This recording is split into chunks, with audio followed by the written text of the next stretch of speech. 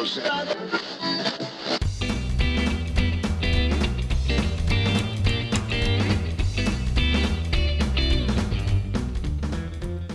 and welcome to Wise About Texas, the Texas History Podcast.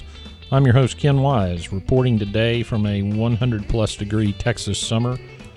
If I really wanted to do a podcast on something that changed Texas history, I think I'd have to pick air conditioning. Anyway, thank you for tuning in today for some Texas history. I want to start off today by saying a big thank you to everyone who, on their summer road trips, is listening to Wise About Texas. I've gotten some great emails and pictures from all over the country, feedback from folks listening to the podcast on the road. I appreciate that. I hope it's making your road trip a little bit easier. Today, I want to start by asking a question, and the question is this: what is it about Texas women? Around the country, probably the world, if you want something done, get a woman from Texas and it'll get done. I don't care if it's a meal for 20, a house decorated, a horse trained and ridden, heck, even a building built, the kids raised, it doesn't matter. Texas women can do it. They look fantastic in the process, and it has always been that way. You know, think back to the Texas Revolution. The men all went to fight, and they were trying to build these homesteads, these farms, these ranches, and they left to fight the Mexican army. Well, the chores and the children and the animals and the crops, all of that still required all the attention. So who do you think took charge and got all that done, as well as fighting off hostile Indians? Those were Texas women. That was who was in charge. Famous singers sing about them. Hank Williams Jr. had a song about Texas women. More recently, Pat Green and my buddy Lyle Lovett made it clear that Texas girls are just a little bit better, and they do it all with style and grace. Today, we're going to meet another incredible Texas woman who did it her way in her style. She ruled the roost. She fended off the police, debt collector. She beat the court system, and she even made Sam Houston himself back down. So let's go back to the 1830s and get wise about Texas.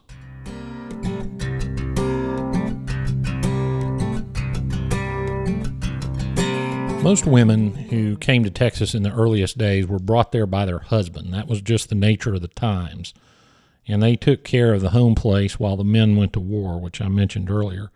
They were entrepreneurs. They were farmers and ranchers. They were Indian fighters. They were mothers, all by necessity, except for the subject of our story today, Pamelia Mann.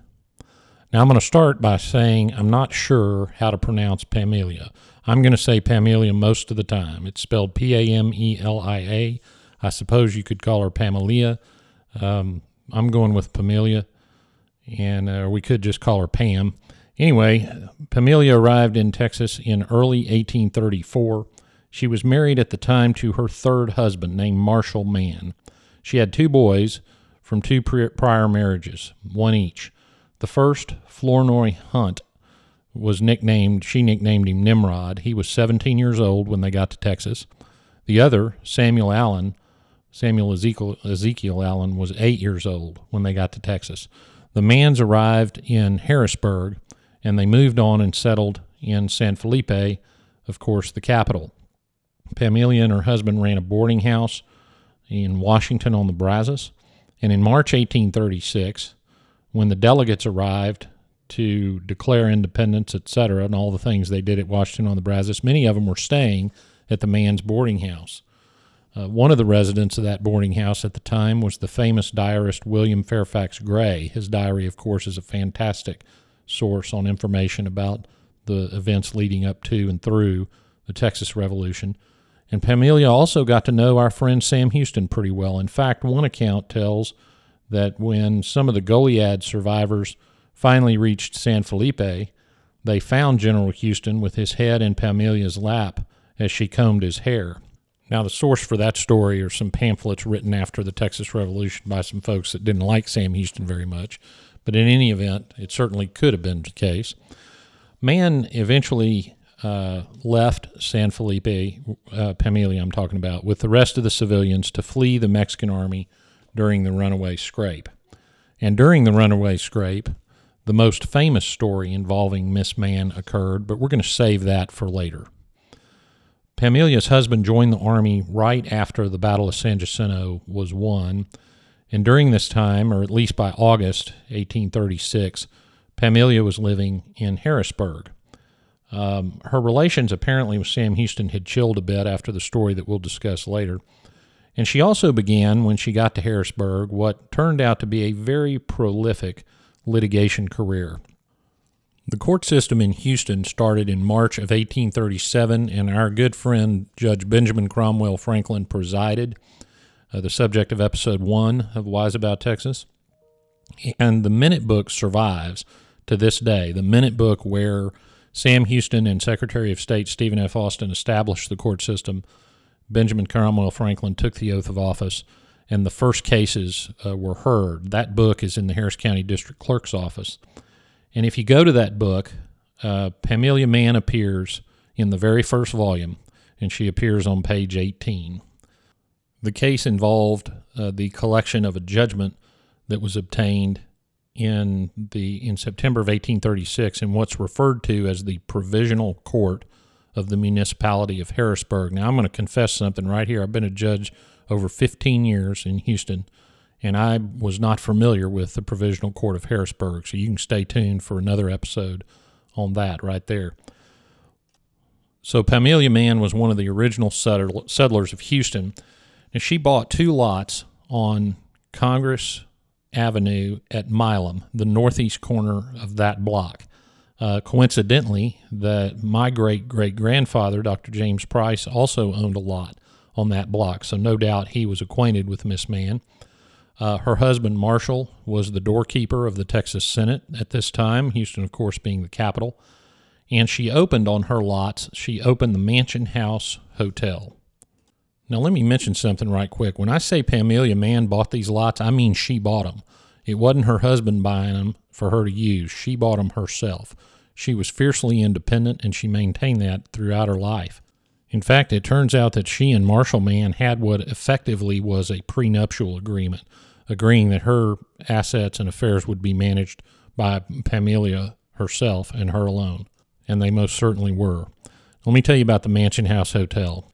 It was very stylishly decorated. The dining room had 2 long tables. There were fans that would be pulled, that would be waved, kind of palm leaves waved by long strings that would be pulled by the servants.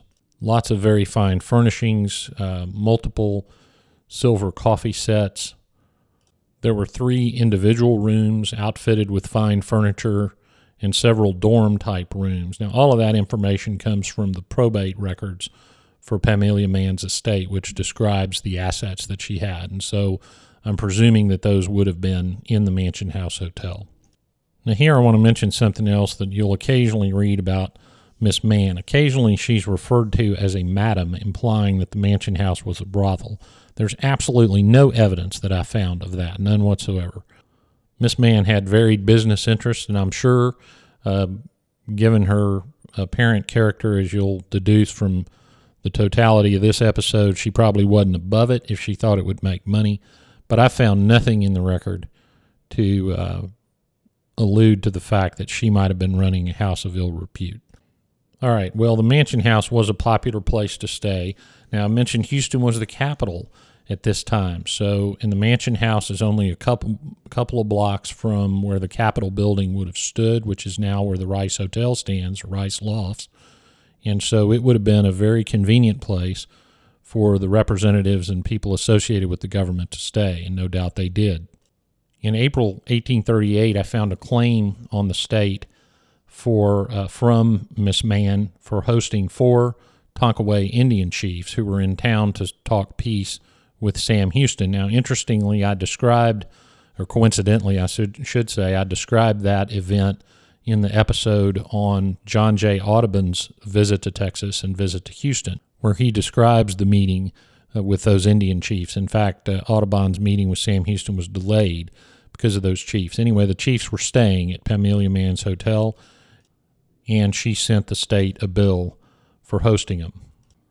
One of Houston's most famous duels occurred as a result of something that happened at the Mansion House. There was a man named Goodrich and a man named Lawrence sharing one of those dormitory rooms, and Goodrich woke up and had misplaced or lost a note that was owing to him, which would have been as good as currency, and he accused Laurens of stealing it from him. So the next morning, Goodrich and Laurens left the mansion house and walked south to the dueling grounds in Houston, where Goodrich fired a shot through Laurens' midsection, which resulted in his death. Dueling was a huge problem in Houston. A problem, I don't know if you're a participant, maybe you don't think it's such a big problem, especially if you win.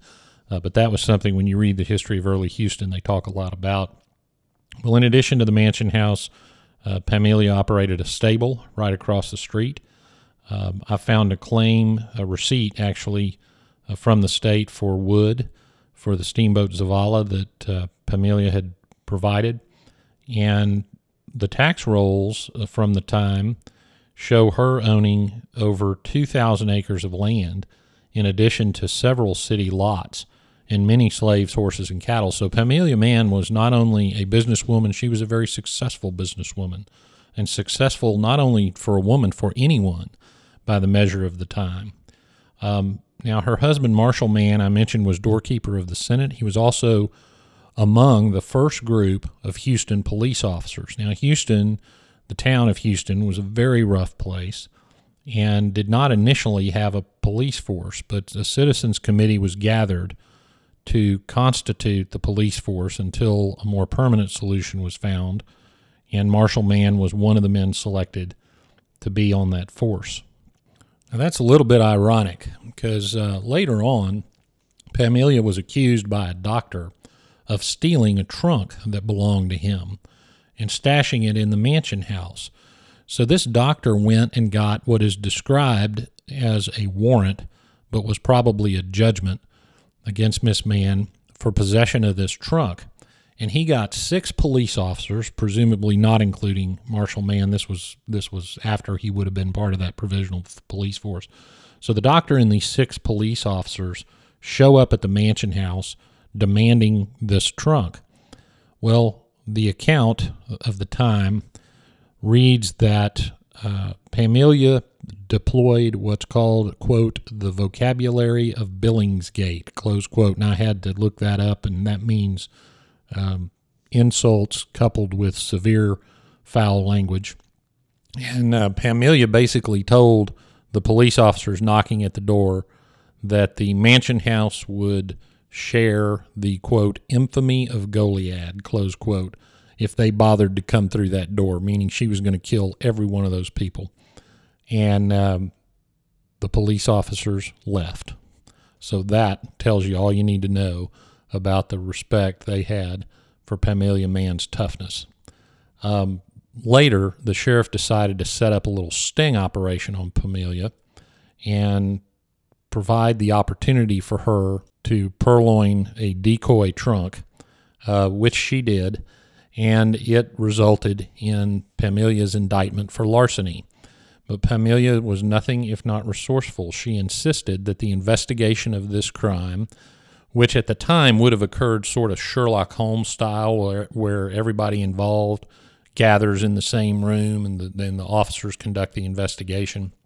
And that apparently is what happened here. Well, Pamelia had the wisdom to say, okay, we're going to conduct the investigation right here in the mansion house. Well, at some point, the prosecutor left the room, at which point Pamelia barred the door from the inside and proceeded to provide all of the food, water, and whiskey that any of the witnesses wanted and could handle. And at the end of that time, the witnesses refused to testify against their most generous hostess, and her indictment was dismissed. Another time, Pamelia was accused of forgery. Now, you need to understand the law at this time. Forgery apparently was a huge problem in the early Republic of Texas because under Sam Houston's presidency, it was made a capital crime. That's right, you could get the death penalty for forgery. Well, Pamelia was accused in December 1838 of forgery. It seems that she had forged a receipt reflecting that a debt she owed had been paid. And she forged the note holder's name, Mary Hardy, but she also, interestingly, forged the name William Barrett Travis, which doesn't make a lot of sense, but she did that anyway. Well, they They arrested Pamelia in December and held her in jail till May. Now, the jail in Houston at this time was awful. It was 2 rooms. You entered from the roof. They'd put a ladder down, put the prisoner in there, pull the ladder back up, shut the door. It was 2 communal rooms, and Pamelia would have been in there with whomever else was in jail, probably mostly men.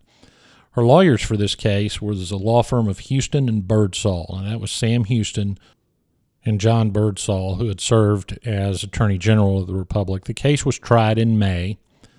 The jury deliberated over 24 hours, which was very rare at that time in this kind of case. They returned a verdict of guilty. Pamelia was found guilty of forgery, but they sent a message to the judge, our friend Benjamin Cromwell Franklin, for a lighter sentence. And the jury also did something very unusual. They sent a petition to President Mirabeau B. Lamar, asking Lamar to pardon her. And really what that was a comment on the severity of the forgery law. Well, this made the newspapers, as you might imagine. The newspapers wrote editorials about the law being very harsh. Well, the sentencing was held on May 24th, and Benjamin Cromwell Franklin sentenced her to death, to be carried out on June 27th. There wasn't a lot of waiting around back in those days. Well, the following day, Mirabeau B. Lamar honored the jury's petition and pardoned Pamelia Mann. So she escaped the hangman's noose, even though she had been sentenced to death. Well, she was also party to many other lawsuits during this time. Sometimes she was the plaintiff, sometimes she was the defendant. She was indicted for adultery during this time. She was a party to a suit involving the purchase of slaves, the payment of a note. She had a real estate fraud case, all kinds of stuff. And if you look at her estate documents, after she died, she owed lawyers over $5,000, which, at that time was an incredible amount of money. One of those lawyers was Benjamin Cromwell Franklin himself, who became a lawyer after leaving the bench. So she actually hired the judge who had sentenced her to death to represent her later on. So that falls in the small world category. And all of this is available in the minutes of the Harris County District Courts, and some of them are available online. Some of them you need to go down to the courthouse to look at, but they're all there. Now, I mentioned an indictment for adultery. This was actually, she was co-indicted with her partner, Tandy Brown, and it was really, at that time, it was called adultery. It was really for them having an illicit relationship out of wedlock, and they eventually got married. Pamelia also, with this marriage, got what amounts to a prenuptial agreement where she was in total control of her business. And this last marriage did not settle her down. She was later indicted along with Tandy Brown and her oldest son, Flournoy, for assault with intent to kill. I'm not sure exactly what that involved. I couldn't find that, but I also couldn't find it ever coming to trial. There was a continuance issued, but I didn't see a trial. Her husband, Tandy, also got charged with stabbing a free black woman who had bought a lot from Pamelia. Now, Houston at this time had a significant population of freed people of color, and they were a part of the community, and many of them very successful. And this free woman of color had purchased one of the lots from Pamelia and apparently was not very happy with the purchase. Pamelia was also arrested for stealing a slave, but I couldn't find the conclusion of that case in the documents. Anyway, Pamelia led a very, very active life during her time as a Houston resident. Now, let me tell you a couple of things about her sons. Flournoy Hunt, or whom she called Nimrod, her oldest son, he served in the Texas Army during the Revolution. He was actually married at the Mansion House Hotel in 1838. His best man was Sam Houston himself. So at some point, Pamelia had mended the relations that had become a little tense, as we will soon learn. Also in that wedding party were Dr. Ashbel Smith, which was one of Texas's early doctors, as well as Dr. Alexander Ewing, who had attended Sam Houston at San Jacinto when he was wounded. Hunt was kind of a renegade himself. He would eventually be killed in a fight at a horse racing track in Harrisburg a few years after this in 1842. So the apple didn't fall too darn far from the tree in Nimrod's case. Her other son, Samuel Allen, got married in 1844. He became a very successful rancher in Harrisburg. He had several children. His daughter-in-law, it's a little side note I found, his daughter-in-law, Rosa Allen, ended up donating a Galveston Bay home and land to the Episcopal Church. They had all joined the Episcopal Church, and Rosa Allen donated this land, and it became Camp Allen, which is still in operation, although they have moved it to Grimes County, northwest of Houston. And I've actually taken my family there from time to time. It's a wonderful place. Soon after the stabbing incident, where Tandy Brown stabbed the purchaser of that city lot, he died of yellow fever in September and of that same year. And yellow fever was a huge problem in Houston, and there were many yellow fever outbreaks, not just Houston, Galveston, and throughout Texas, but Houston was particularly susceptible to it, given the fact that the city is built on a swamp. Pamelia later fell ill, and she died shortly after Tandy in November 1840. It is said she was buried in Founders Memorial Park in an unmarked grave, and I'll tell you how to get there at the end of this episode. Now, about that most famous story I kept mentioning, well, here it is. Recall that Sam Houston lay reclined in Pamelia's lap with her combing his hair in San Felipe as the Goliad survivors straggled in after the March 27th massacre in 1836. Well, everyone was in full retreat. Pamelia had crossed the Brazos along with the rest of the civilians from San Felipe, and then, of course, the town was burned. And at Gross's plantation, she met up with the Army. Now, Gross's plantation near Hempstead was where Sam Houston camped for an extended period to train his men. He camped west of the Brazos, across the river from the plantation. And it was also at this time that the twin sisters arrived from Cincinnati, the two cannon that were the only artillery the Texas Army had at San Jacinto. So Houston crossed the Brazos and needed a way to pull those cannon toward what would eventually be San Jacinto. And so he needed some oxen. Well, Pamelia Mann was successful, and she had in her charge a yoke of oxen. So Sam Houston cut a deal with Pamelia to use two of her oxen to pull the twin sisters, and Pamelia expressly said, okay, if you take these oxen and you take the Nacogdoches Road, which would eventually be the left fork at a fork in the road and heading toward Louisiana, you can take these oxen. But if you're going toward Harrisburg, I'm going to keep these animals. Houston agreed to this and told her that he was going toward Nacogdoches. Well, off they went. Well, near the present-day town of Tomball, of course, we know that the Army turned to the right and got some miles down the roads that were extremely muddy from the spring rain and uprode a very irate Pamelia Mann. She was described as wearing a brace of pistols and had a huge Bowie knife in her belt. She is reported to have ridden right up to General Houston and said, and I quote, "General, you told me a damn lie. You said you were taking the Nacogdoches Road. I want my oxen," close quote. Houston replied, of course, that the Army needed the oxen to move the cannon, and she said, this is what she was quoted as saying, quote, "I don't care a damn about your cannon. I want my oxen," close quote, at which point Mann apparently jumped off her horse, pulled out that Bowie knife she had, cut the leather straps from the oxen, and disengaged the chaining those oxen to the wagon. She then jumped back on her horse and with a loud whip crack drove the oxen back up the road and back home.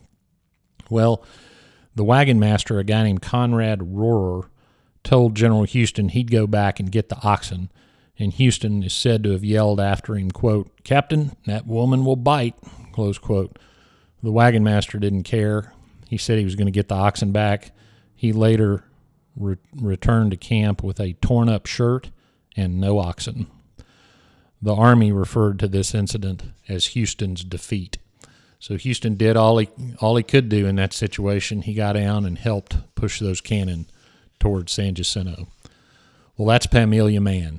She defied the conventions of her day, partly probably from the necessity of a hard life on the frontier, and partly, no doubt, from her fiery personality. Did Texas make her that way, I wonder? Well, probably not much. I think Texas attracted people like Pamelia Mann. She was an independent spirit and extraordinarily self-reliant. Those qualities were certainly shaped by the environment of early Houston, which was very violent, crude, frankly, just unpleasant. But her spirit was the spirit of Texas and the spirit of Texas women. I certainly hope my Texas-born daughter is equally as tough, just a tad more refined and a lot more law-abiding. But at the end of the day, you got to say, God bless those Texas women. Well, now we come to the part of the show where I call Getting There, where I tell you how to go see some of the places. I mentioned San Felipe a lot in this episode. Go out to San Felipe, just west of Sealy. There's a brand new museum that opened. It's a neat place, and they've got a lot of interactive exhibits where you can stand there and see what would have been Travis's law office, and you can envision the town and how it's laid out. It's a great museum. They've got some great artifacts, including Stephen F. Austin's desk that he used at the Capitol. Harrisburg is now part of Houston. If you go down to the intersection of Lawndale and Broadway, you're basically in the center of Old Harrisburg, so you can go check that out if you're in Houston. Up near Tomball, there is a park called New Kentucky Park. It's on FM 2920, just west of town, and in that park is where the road would have forked, and the road made that turn toward San Jacinto, pursued by Pamelia Mann and her Bowie knife. Founders Memorial Cemetery, which is where Pamelia Mann supposedly was buried in an unmarked grave, is at 1217 West Dallas Street in Houston. There are a ton of Revolutionary era figures buried in there. Marabou Lamar's wife is laid to rest there. Many other early Texas and Houston figures are buried there. So if you'd like to pay your respects to Miss Mann, you can find that. The Mansion House Hotel was located at the northeast corner of Congress and Milam in Houston. There is a building there that I'm not sure exactly what year the present building was built, but it was the Hinkie and Pilo grocery building for many years. But that's the block on which the Mansion Hotel sat. There's now some restaurants on that block, and it's right across the Congress from Market Square. One block north of that block is the block on which the lot sat that Pamelia sold to that free woman of color that resulted in the indictment of her husband.